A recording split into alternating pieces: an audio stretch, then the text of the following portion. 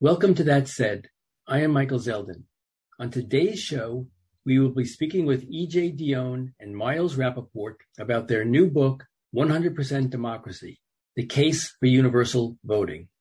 E.J. is a senior fellow at the Brookings Institution and a syndicated columnist for the Washington Post. Miles is the senior practice fellow in American democracy at the Ash Center for Democratic Governance and Innovation at Harvard Kennedy School. E.J. Dionne, Miles Rappaport, welcome to That Said. Great to be with you. Thanks for having us. Thanks, Mike. So, E.J., you and I think, first met during the TV coverage of the Clinton impeachment, if we can remember back that far. And God help us both. Exactly. I've always been a big fan, and I was hoping to start, you could fill us in a little bit. How did you get to be E.J. Dionne, if you will? Well, because it's my father's name. I'm a junior. And they, to their everlasting credit, my dear parents didn't want to call me junior, so I've been E.J. all my life. I grew up in a wonderful old mill town, troubled economically, but I really still love it, called Fall River, Massachusetts. It was a factory town, a union town, and it was a very political town. And a friend of mine once said of Fall River, there are three kinds of people in Fall River: people running for office, people getting ready to run for office, and people recovering from running for office. And every election, from city council and school committee to mayor, was very contested, and everybody took sides. It was a mostly Catholic, overwhelmingly Democratic labor town. And I always say that about 80% of what I believe probably comes from growing up in Fall River, Massachusetts. I went to college up the road at Harvard. I'd always been political. We're recording this shortly after Father's Day. And my dad, I always said, trained me to do what I did, because my dad was a conservative, but he encouraged me to argue with him. And as I became a teenager, I became more and more liberal. And my dad and I would have arguments all the time. And they weren't hateful arguments. We loved each other. And it taught me you can argue with somebody you love.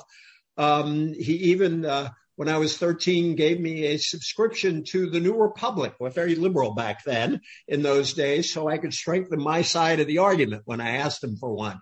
And so he kind of prepared me for this. I got very involved in anti-war politics in college. I worked on a congressional campaign. My dad died young. I was 16 when he died, and I was really blessed to have a second father, a guy called Bert Yaffe, who ran as an anti-war Democrat for Congress in 1970.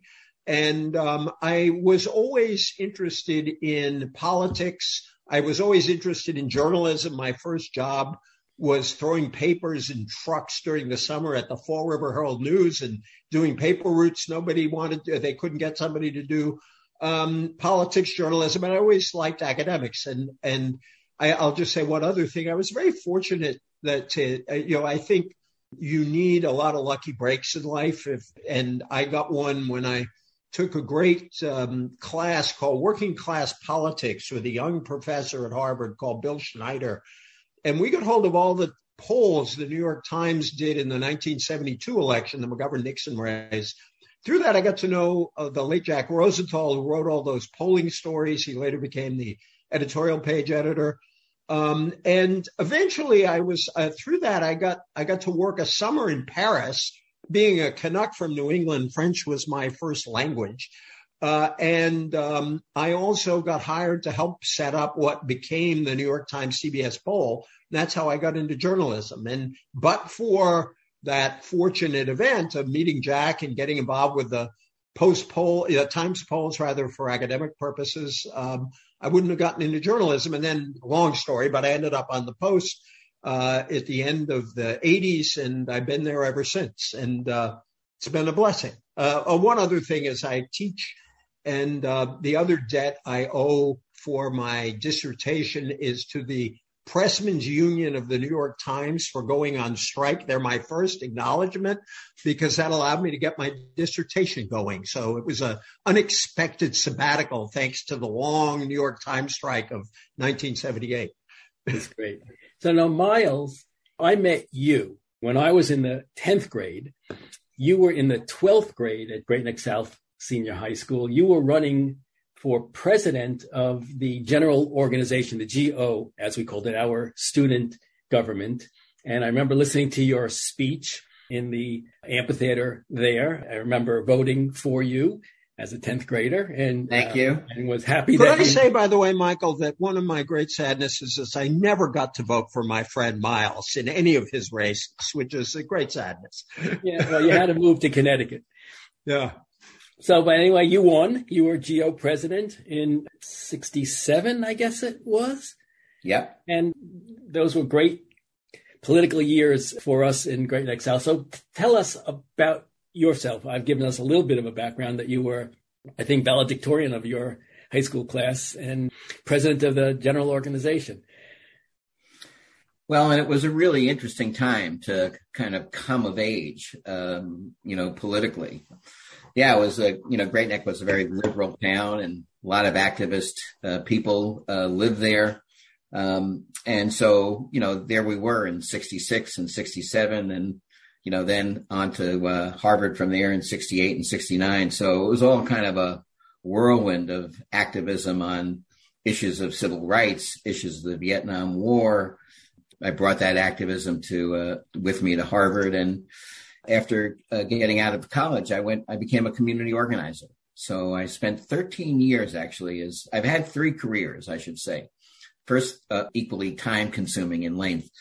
I did about 15 years of community organizing, both in Chicago, where I got my Alinsky training, and in Massachusetts, where I was active in Massachusetts Fair Share. And then I got to Connecticut. And then my second career was politics. I was in Connecticut politics also for 15 years, 10 in the state legislature in Connecticut, where I was the chair of the elections committee, which actually, is relevant to the book and to the issue. And then 4 years as Secretary of the State. So I did a lot of work on voting rights issues and campaign finance reform issues and gerrymandering and redistricting and all those issues. And then I ran for Congress in 1998, lost in a Democratic primary to a fine congressman who's still there named John Larson, who actually now has sponsored a bill for universal voting. So we'll come back to him in a while. And then I spent 13 years at Demos and 3 years at Common Cause. And so I've really been working on these issues for my whole life. And I had the good fortune of going to the Kennedy School, where I bumped back into a guy named E.J. Dionne, and the book and the work on universal voting really came out of that. So, E.J., why don't you tell us about the origins of the book, the Universal Voter Working Group that you and Miles chaired between Brookings and the Ash Center for Democratic Governance and Innovation at the Kennedy School. Yeah, thank you for that. I have been for this for a long time. And for a variety of reasons, I have spent quite a bit of time in Australia and got to know quite a lot about Australian politics. And they have had this system for 100 years of requiring everybody to vote. And as Miles and I like to say, there aren't many ideas you propose that are new here that have 100 years proof of concept, what the Australians do. And I looked at this system and I said, this is a very sensible system, and it has changed the culture of Australian politics. And we can get into that as we talk, because I do think the cultural change created when everybody knows that virtually everybody's going to vote is enormous and very good for democracy. And so I like the idea, even before we began to have all of these battles about voter suppression.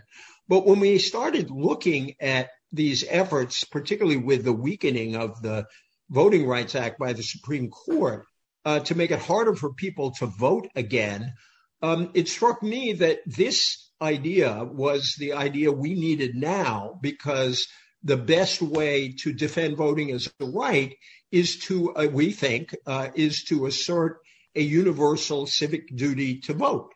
I wrote a piece about this, a short report for the Brookings Institution with my colleague Bill Galston, who also believes in this, back in 2015, which Miles then read. And Miles can pick it up from there, because Miles was the real motive force behind the working group. I just want to say that it's been a real joy to work with Miles on this. Miles is such an inveterate organizer. I tell everybody that when he dies and goes to heaven, he's going to organize the angels into a union. And I want somebody to write a theological treatise on Miles, what collective bargaining with God might look like. But, we then put together this group of extraordinary people in the democracy community, the voting rights community, to really test this idea and see how it works. And I'll kick it over to Miles to take it from there. So, Miles, this was the Lift Every Voice report? Yes. Well, I'll go back a little bit because, having said how long I worked in various places on the issues around voting rights, if I go back just to when I got into the Connecticut legislature, which was 1984, I've really been working on these issues for almost 40 years. And I believe I've worked on a lot of different issues, same-day voter registration and anti-gerrymandering and restoration of voting rights for people who have felony convictions and a lot of different issues. And I believe in those reforms. I really do, and I've worked really hard on them. But they haven't moved the needle very far. You know what I mean? If you compare, 2018 was the highest turnout in a midterm election in a very, very long time, maybe ever. And that was 50.3%. And the 2020 election, which was quite an accomplishment when you think about all that had to go into conducting an election in the middle of a pandemic and in the middle of 400 lawsuits and arguments over the process, have, again, the highest turnout in a presidential election in a very, very long time. And so, but that was only 66.2 or 0.3%, depending on how you look at it. So I thought, all right, so what is it after all this time of working on these issues and not really making that much progress, although for sure there's been pushback on it, what could really, really move the needle? And then I had the good fortune of reading EJ's piece. And I said, wow, I actually had two reactions. One is, wow, this is really interesting. And two, how is it that I've never really been in a conversation about this issue, even though, as EJ said, it's been in effect in Australia for 100 years and 25 other democratic countries around the globe. This is like ridiculous. And so when I bumped into EJ, who, as he said, every now and then you need a little bit of a push from fate. We met at the Kennedy School and talked, and I got up my courage to say, would you be willing to co-chair this working group with me? And he said yes, to my great delight. And so we worked at this for 2 years with a terrific group of scholars, activists, lawyers, et cetera, and came out with a report, which, as you said, was Lift Every Voice, the urgency of universal civic duty voting. And one of the people who read that was Diane Mocktel, who is the executive director of the New Press, which is a terrific nonpartisan nonprofit publisher, who said, I've been wanting somebody to do a book about this forever.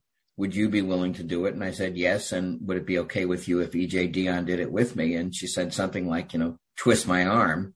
And so we did it together. And I'll return EJ's compliment by saying that it has been a delight to work with him on this project. And not only is he a major, major political figure in the country, he's also just a wonderful, wonderful human being. So I'm really, really happy with where we are. And it is our determined goal to take this idea of universal voting, use the momentum created by the book and the book tour that we have just finished to try to make this into a real issue in the country and a real possibility at various levels, potentially the federal level, but also more likely the state and local level. So that's the job from here.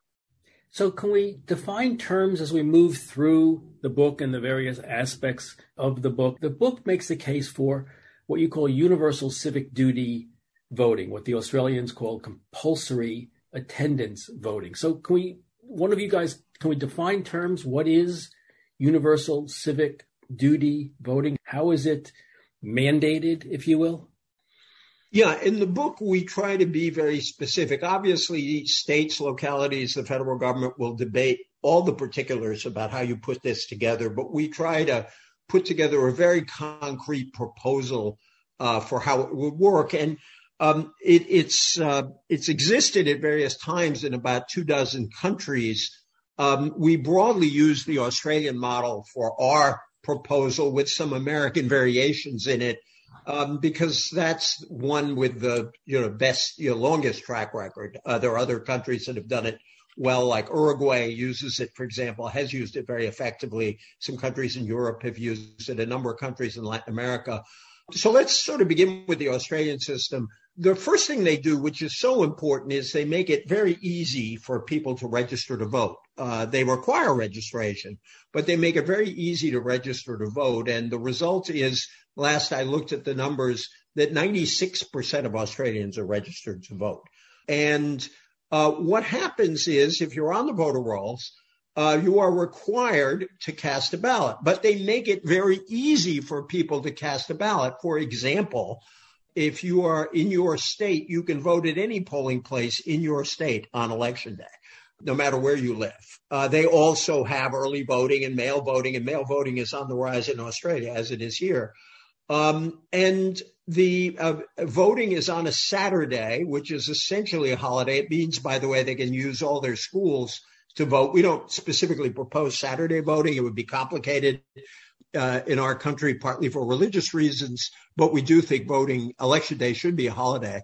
And everybody knows that if they don't vote, they will get a little notice from the government that says you didn't vote. And if you give any sort of reasonable excuse for not voting, you don't pay a fine, or you simply pay a fine, which is $20 Australian, which last I checked, the exchange rate was about $15 American. And the result is that 90% of Australians, of the registered Australians, show up to vote. They had that. Australia had an election a few weeks back, and I just looked up the numbers this morning, and they did indeed have a 90% turnout, 89.6 or 7. Only about, as I said, about 13% of the non-voters ever pay a fine. So when you look at that system, it's not a shove, it's not a hammer, it's really more of a nudge for everybody to vote. But what that does is it turns election day into a kind of big civic holiday. Australians are famous for all the food that's sold at polling places it's sold there to raise money for school groups and community groups. And the democracy sausage and the pastry and all the rest is so institutionalized that you can now look up online which polling place has the best menu, and you can pick your polling place by the menu if you want. We would add a couple of American variations to this. For one, we emphasize, we don't call it compulsory voting because you do not have to vote for anyone under this system. What you're required to do is participate. If you want to cast a blank ballot, you can do it. If you want to write in Michael Zeldin, you can do it. If you want to draw a cartoon character, you can do it. And just to make very clear that we wouldn't require anybody to vote for anyone, we would add a none of the above option to the ballot, an option that they now have in Arizona and Nevada for voters to pick. We would allow for conscientious objection for those people who really have a moral obligation, a moral objection to participating in politics altogether. That's true of some religious groups. It's true of others. Again, we're trying to answer some of the objections that you might run into in the United States. And we also try very hard in our proposal to make clear that we do not want to create what you might call the Ferguson problem for low-income people. Low-income people, particularly Black Americans, have confronted this compounding of fines and penalties that become criminal.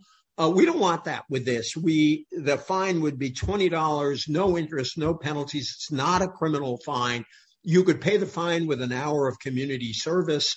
We want to provide the nudge, which seems sufficient in Australia, to create a very different culture around democracy, and where there are no issues of voter suppression, making it harder for people to vote, but rather a commitment to making it easy for everyone. Just to close, my favorite picture of an Australian election is of 4 surfers near Bondi Beach in their wetsuits with their surfboards leaning up against the voting booth where they are casting their ballots, ready to jump right back into the surf again. everybody understands this is your obligation as a citizen, and that includes the servers at Bondi Beach. So, Miles, let me ask you this. In this Australian system, which was adopted in 1924, when it was adopted, we saw that both parties saw advantages to this system for them. So how have you guys sorted out this issue of how would this universal civic voting impact the electorate and political parties? How do you see that layout? Well, we chose the title 100% Democracy, the Case for Universal Voting. We sort of borrowed the term universal voting, both because it's compact, but also from the Universal National Service movement, where what they mean when they say universal service is that everybody will serve. And so we think it's the right and the best way to describe what we're really talking about. You know, obviously we're going to run into opposition, and, you know, probably there will be less Republican support for this, at least initially, than Democratic support. But the truth is, we are doing this, and I think both EJ and I feel very strongly about this, not as a way to kind of strategically advance Democratic candidates, but rather, you know, as a real effort to enhance democracy. And the truth is, I think there's a very good case to be made that you can't project that this is going to, help Democratic candidates. It will change the electorate. So the first thing that will happen, in addition to participation going, as it did in Australia, from 60% in a good year to 90%, and 90% every time for 100 years, what we have in the United States is an electorate that is very uneven. So people who are younger tend to vote less. People with less education vote less. People who are in communities of color vote less, although, Black Americans are very, very close now to white Americans in terms of participation level and income. People who are wealthier vote more. So instantaneously, what you would have if you'd had universal voting is an electorate that fully reflects the country's population as a whole. And there's an interesting analogy, Michael, to jury duty, I think, which is we have had for 100 years the requirement for every citizen to serve on a jury if you're called. And the reason that we do that is because we want the jury pool, kind of writ large, to fully reflect the population as a whole as the best way of guaranteeing fair verdicts and fair punishments. We think the exact same logic applies to voting, which is that we want, or we absolutely should want, that the decisions that affect our lives and the people who make those decisions should be made by the most fully reflective population. And that is something that will happen here. And in 2020, I'll let EJ talk about this a little bit, but in both 2020 and 2021, we have strong evidence that this can also help Republicans and not just Democrats. So EJ, do you want to talk to that? I do. The voter turnout? Yeah, let me back up because I do want to get to that. We actually did polling on this idea, and I joke that Miles and I are either the two most honest or dumbest book writers in history because our own polling shows Americans aren't there yet. Only 26% of Americans support our idea currently, although we would note that only 48% strongly oppose it, which means that if you take the strongly somewhat favor with the somewhat opposed plus the don't knows, about half of Americans are at least open to persuasion on this. But what was striking about this polling, and granted we did it in February of 2020 before Donald Trump began his crazy, January and February 2020, before Donald Trump began his crazy campaign about against mail voting and that led up to January 6th. Republicans and Democrats weren't all that different in their attitudes toward this, that you had 33% support among Democrats, but 29% support among Republicans. And furthermore, Republicans and Democrats were equally likely, 69% each, to say voting is a right and a duty. And so going in here, there are some Republicans who are ready to support it. But the other point is that a bigger electorate does not automatically mean a Democratic electorate. There are a couple of big holes in our current electorate. One are young people. Young people vote at a much lower rate than older people do. The census showed that 54% of 18 to 29s voted in 2020, 74.5% of the 65 pluses. Our system makes it very, very hard on young people to vote because our system favors people who are stable, who stay in the same address a long time. Young people, by their very nature, move around a lot. And a lot of times you may get interested in elections, say 3 weeks before, like a lot of people do, and you discover that your town is shut down voter registration or your state. It's why one of the reforms we think is so important is same-day voter registration. But if everybody's required to vote, you'll definitely increase participation among the young, which probably favors Dems a little bit. But you also have much lower rates by class, where working class voters vote at a much lower rate than well-off voters. People with less formal education vote at much lower rates than people with advanced degrees.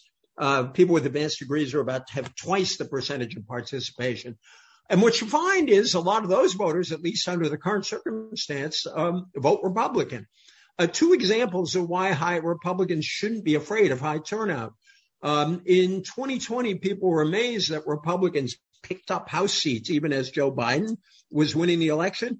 That's because Republican turnout was way up compared to 2018, the midterms, among their working class base.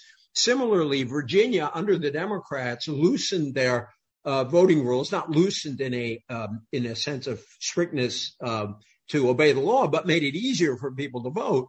And lo and behold, on a very big turnout in 2021, Glenn Youngkin, Republican, got elected governor, and the Republicans swept all three statewide offices. So we think that this will not necessarily favor one party. We do think it will get in the way of discrimination that is now directed at Black and Latino voters. But we should want to do that anyway, no matter what your party is. The Voting Rights Acts, once upon a time, were bipartisan in their support. Republicans helped pass the original Voting Rights Act, and we would love Republicans to come back to a time when they're not afraid of a big electorate, because we don't think they should be. And in fact, though, one thing that EJ points out, Miles, and either of you can talk about it, but I remember reading in your book the study by Anthony Fowler of the University of Chicago about the impact that universal voting had on policy and who was advantaged when they went to universal voting. Does someone want to talk about that? Sure. Well, there's a lot of studies and books to indicate that under our current system, the thrust of government policy is very much directed towards the top of the income class, towards both frequent voters as well, of course, as donors in the political system, which is another issue entirely.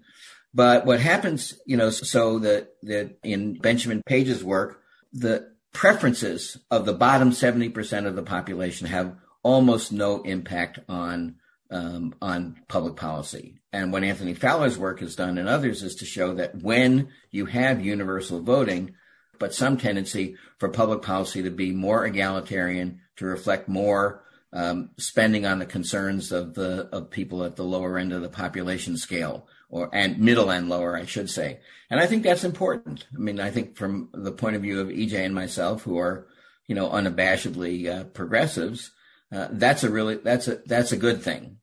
And that at this point, a lot of those voters are Republican, by the way, and it would actually push.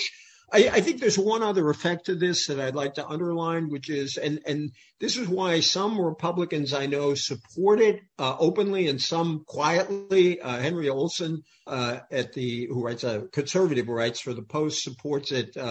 Matt Lewis, a conservative, had a sympathetic piece about this. It would represent many of the voters who vote Republican, but it also would likely bring in less ideological voters. And it would make the electorate somewhat more moderate in the broadest sense of that term. And I have a good Republican friend I'm trying to encourage to say this publicly, who says he's all for this because he thinks it would pull the Republican Party away from the extremes, which is something extreme right, which is something he would very much like to do now. This is a conservative guy, but he doesn't like the power of QAnon and the election conspiracists in his party. And I think that would be another effect of this system that a lot of people across the spectrum could be sympathetic to. I don't want to kind of oversell this in terms of the cure for our toxic polarization. Yes, I think is a huge concern, but I think it would help in the following way. And we've all heard this, from both Democratic and Republican consultants. This year, 2022, is a turnout election. We don't need to persuade people. We just need to get our people out to vote. So what happens now, the currency of the realm in current elections is you do everything possible to turn out your base. And in the not worst, but worser case, you try to depress the turnout of your opponents. And so what happens is there's this mad rush to kind of enrage to engage in the political system. But if you know as a candidate or as a political party that everybody is going to vote and therefore everybody is listening all the time, it becomes incumbent on you to speak to everybody and to make the case to everyone that your ideas are the better ideas, and not just to say, well, if we can just get 36% and they get 35%, well, we'll win. So I think that would help. I think it would really help to make sure that there is less polarized and less negative campaigns. And I think that's worth really trying. Michael, would you indulge me for a second? Because Miles, we've done this a lot together, reminded me of my favorite soundbite on the current system, which I forgot to use. Which is that our current system is like a fancy dinner party with an A list and a B list and a C list. And the A list under our system are the likely voters, people who are registered and vote a lot. They get all of the attention, as Miles just suggested. There's a B list of registered voters who don't vote that much. They don't get much attention. And there's a C list of the unregistered who get no attention from the system at all. And that only reinforces our turnout problems because people tend to do things when they are asked to do it. And people on that A list are asked to participate. Yes, they also, the other side might try to suppress their votes, but they get a lot of attention, are reminded of the election, are encouraged to participate. And the B and the C lists get none. And I think it would be a very different kind of political conversation, as I think it is in Australia. When all the politicians and everybody else knows that everybody's going to vote. And it creates, I think, a much healthier political conversation. One other thing I want to add, because we should do it before we're finished, is Miles and I also like to say we don't think this is a magic elixir. We're not like those 19th century guys selling those little bottles that'll cure what ails you. We don't pretend this will solve all our problems. And at the end of our book, we talk about other reforms. We think we need to get rid of the Electoral College. We want to reform the campaign money system and gerrymandering. There are a lot of other problems. But we do think where voting is concerned, this would be a huge step forward and provides a kind of long-term objective of 100% participation. And we like to sort of put on the table, a lot of times when we're arguing about voting rights, we're arguing about specific things like 10 days of early voting versus 20 days of early voting. The fundamental choice is, do you really want a democracy where everybody participates or not? And if not, who are you going to exclude? Why do you want to exclude them? We want everybody to sort of come and take a stand on yes or no, we should get as close to 100% democracy as possible. And in fact, I found very interesting in the book, there was the civics history sort of lessons about what we've just been speaking, but there's also a moral imperative that underpins your argument, Rousseau's social contract or John Rawls's theory of justice. And you've just touched upon that a bit, EJ, but can we flesh it out a little bit? Because I think the fundamental proposition here is that our country really was founded on the notion of democratic participation, and yet we've gone so far away from it. And you make a compelling argument that regardless of which party benefits or how political consultants are going to now have to speak and how money is going to be spent, getting people to believe in the system, that the system works, that there's a moral democratic imperative to this is a very important byproduct of, or perhaps predicate to acceptance of this system. So can we talk about the moral imperative of it, the pro-democracy, if you will, part of your argument? Go ahead, Miles. Why don't you start? No, you start, and I'll come in afterwards. I have a thought, but it'll segue off what you say. Oh, okay. I thank you for that. I really appreciate that you noticed that. I mean, when we did the working group, we thought a lot about the Declaration of Independence that said that the legitimacy of government depends on the consent of the governed. They didn't say consent of 50% of the governed or 60% or 30%. They said consent of the governed. And that we think a system built on consent of virtually all of the governed is a more legitimate system. It's a more durable system because people will not feel as in the same way that they are excluded from the process. Right now, a lot of people don't feel welcomed into the process. And the very act of declaring voting a civic duty is to say to every single adult citizen that you are wanted in this system. You are invited to take a part in this process. And in fact, you are obligated to play your role in our experiment in self-government. And so we think that is important. And we also think, let's be realistic about American history. When our nation was founded, the vote was restricted to essentially white men with property. And we have gone on a long journey. My favorite Obama speech is the speech he gave at Selma, where he really talked about our long journey toward real democracy, authentic democracy. And we moved from only white men with property to all white men, including the working class. Black Americans were enfranchised after the Civil War and then disenfranchised when Reconstruction fell. Women didn't get the vote till 1920 in the country as a whole. And finally, with the Voting Rights Act, and only in 1965 with the Voting Rights Act, and later with some legislation for Indians, for Native people, did we really have a true democracy? We think our idea completes that journey that we started a long time ago toward full inclusion. And that's why we are pushing for it.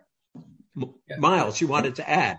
Yeah, we're not naive about the situation that we're in. We're in a very dangerous moment for our democracy. There are people who are determined to roll back the gains that EJ was just talking about and to have a kind of, white minority rule by any means necessary. And that's not all Republicans, by the way. I think it's important for me to state that, there were Republican secretaries of the state in 2020 that did a very good job of getting people out to vote, of making the accommodations of the people to vote.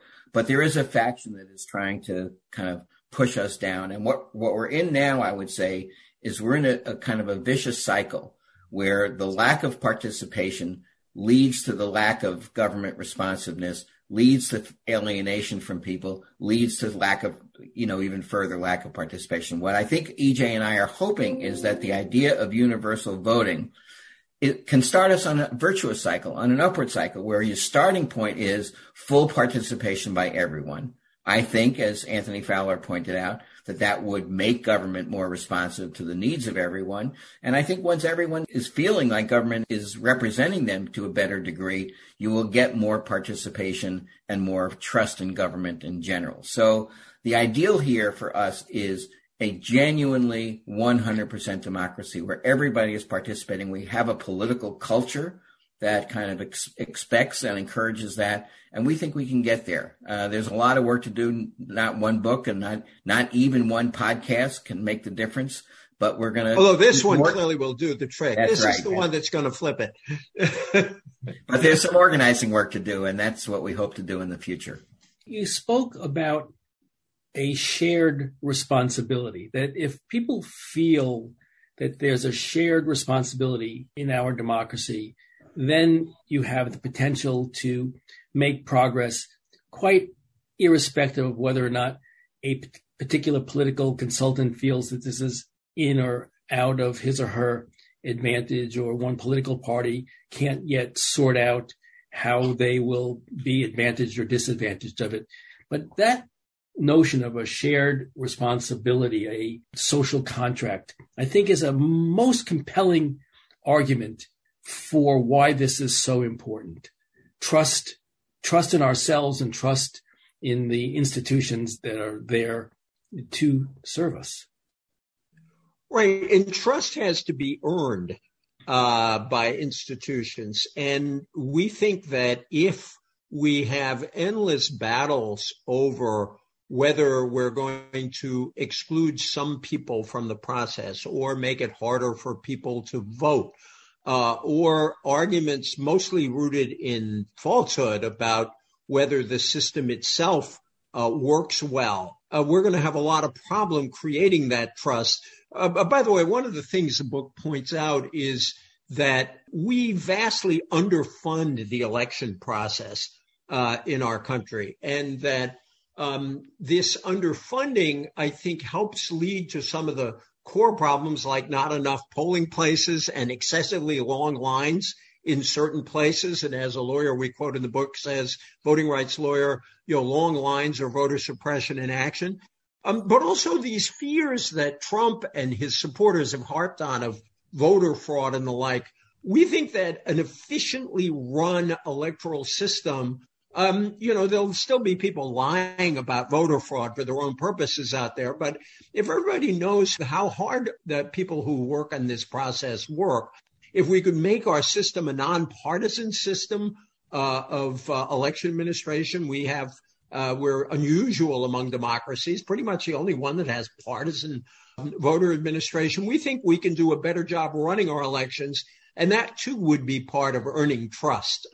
Whenever I talk about this, Miles, who was secretary of the state, by the way, you learn a lot writing a book with a co-author. I learned that Connecticut is the only state where they have a secretary of the state. So I always say Miles was clearly at the highest level of secretaries of state because he had that the in there. But Miles, you talk about this because it's really something you worked on, running elections over those years. And Miles, let me just add, would you talk a little bit too about the gateway reforms that must take place concurrently with this?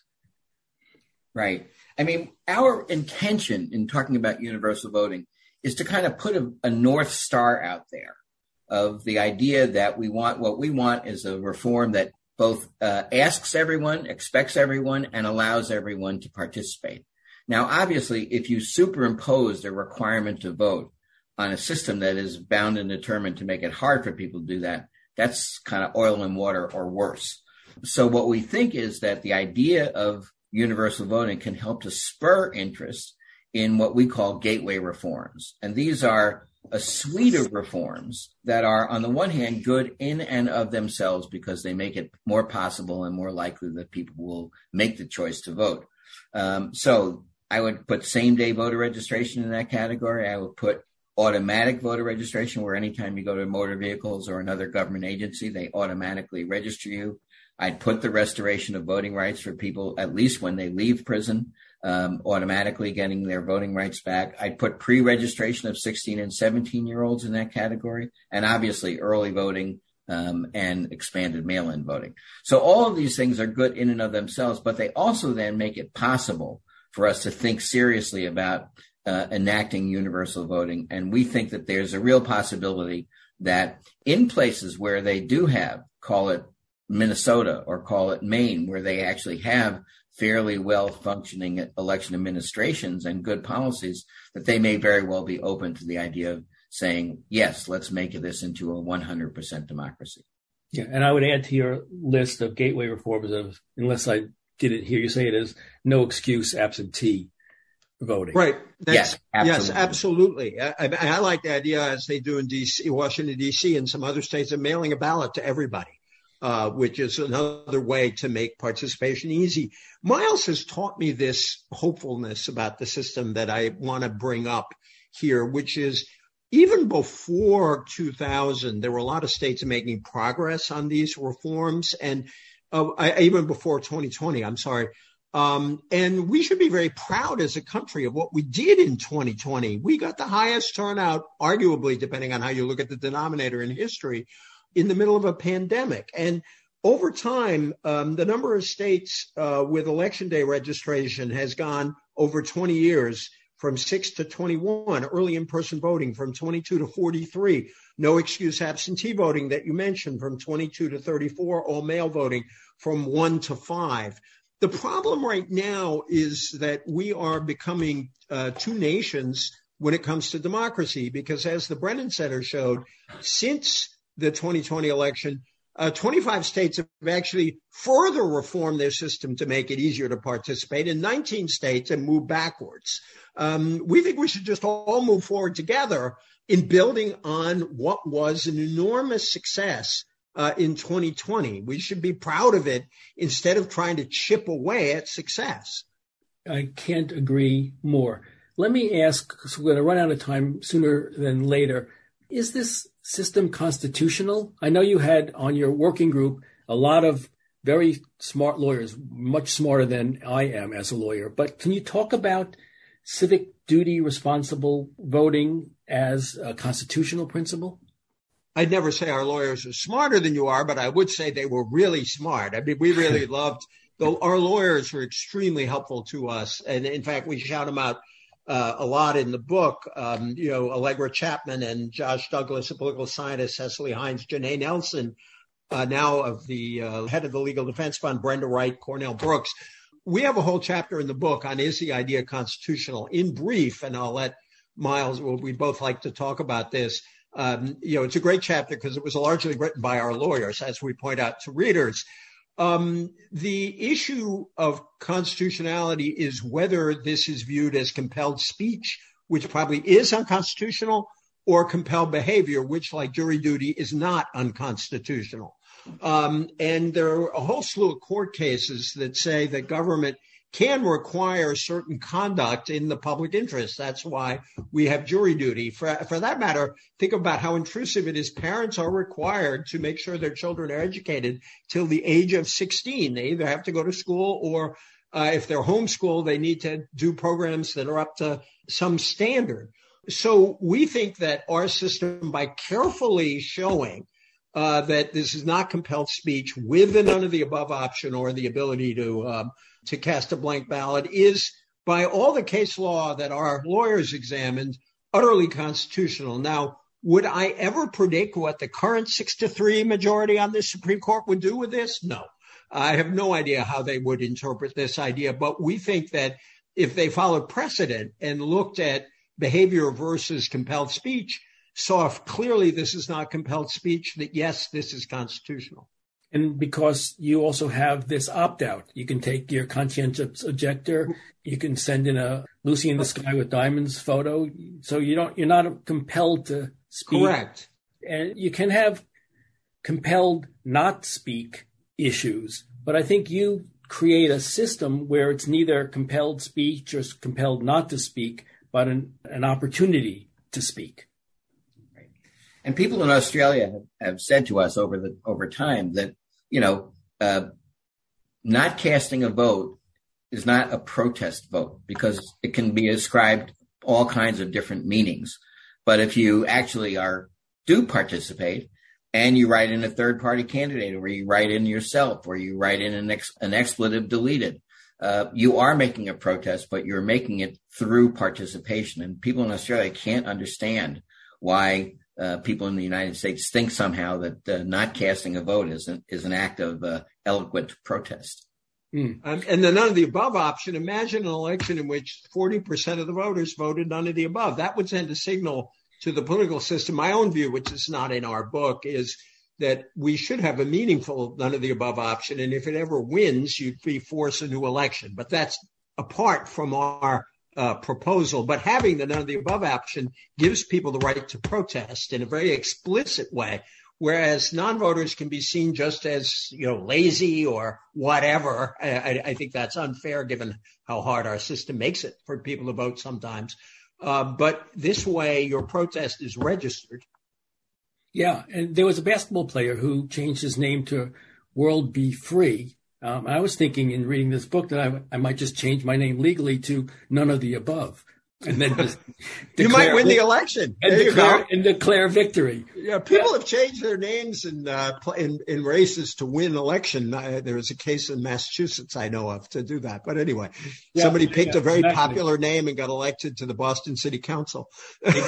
Exactly. One thing you mentioned was that we have no way of knowing how the current Supreme Court would address this issue as to its constitutionality. But you point out in the book that there are at least 13 states whose constitution may offer opportunities. So you may have the opportunity for state experimentation. If you can't get this universally at the federal level, what are the state, and including the District of Columbia, the last colony, what are the options there for experimentation with this?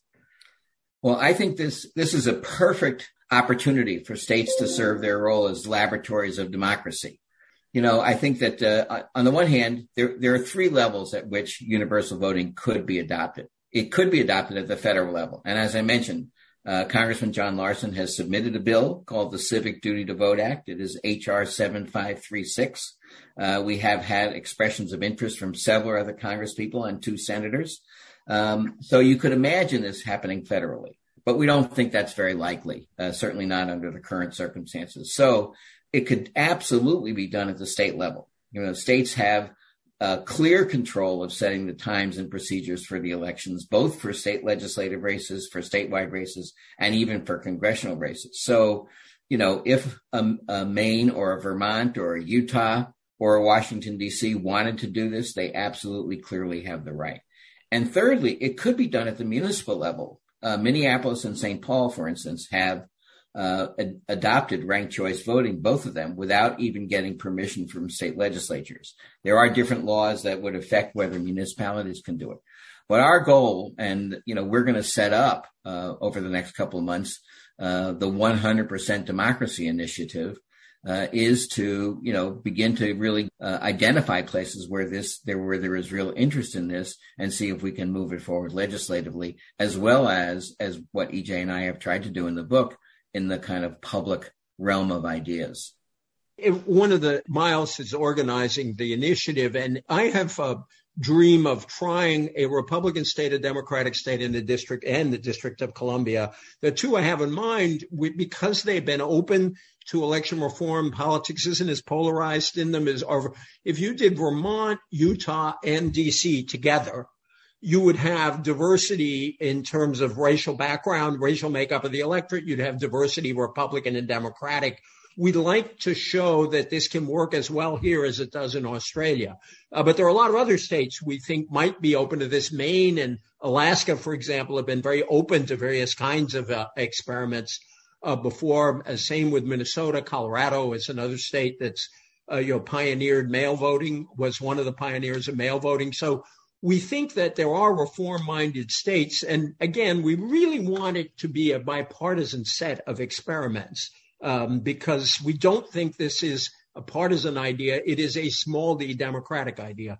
The notion of this taking place as an incubator in the municipal elections was put forth by Harvard law professor Nick Stephanopoulos. And maybe we could talk about that, and then we'll get to closing remarks. So that struck me as interesting, a blue city in a purple state. Maybe one of you guys can talk about his proposition that he put forward in the Atlantic.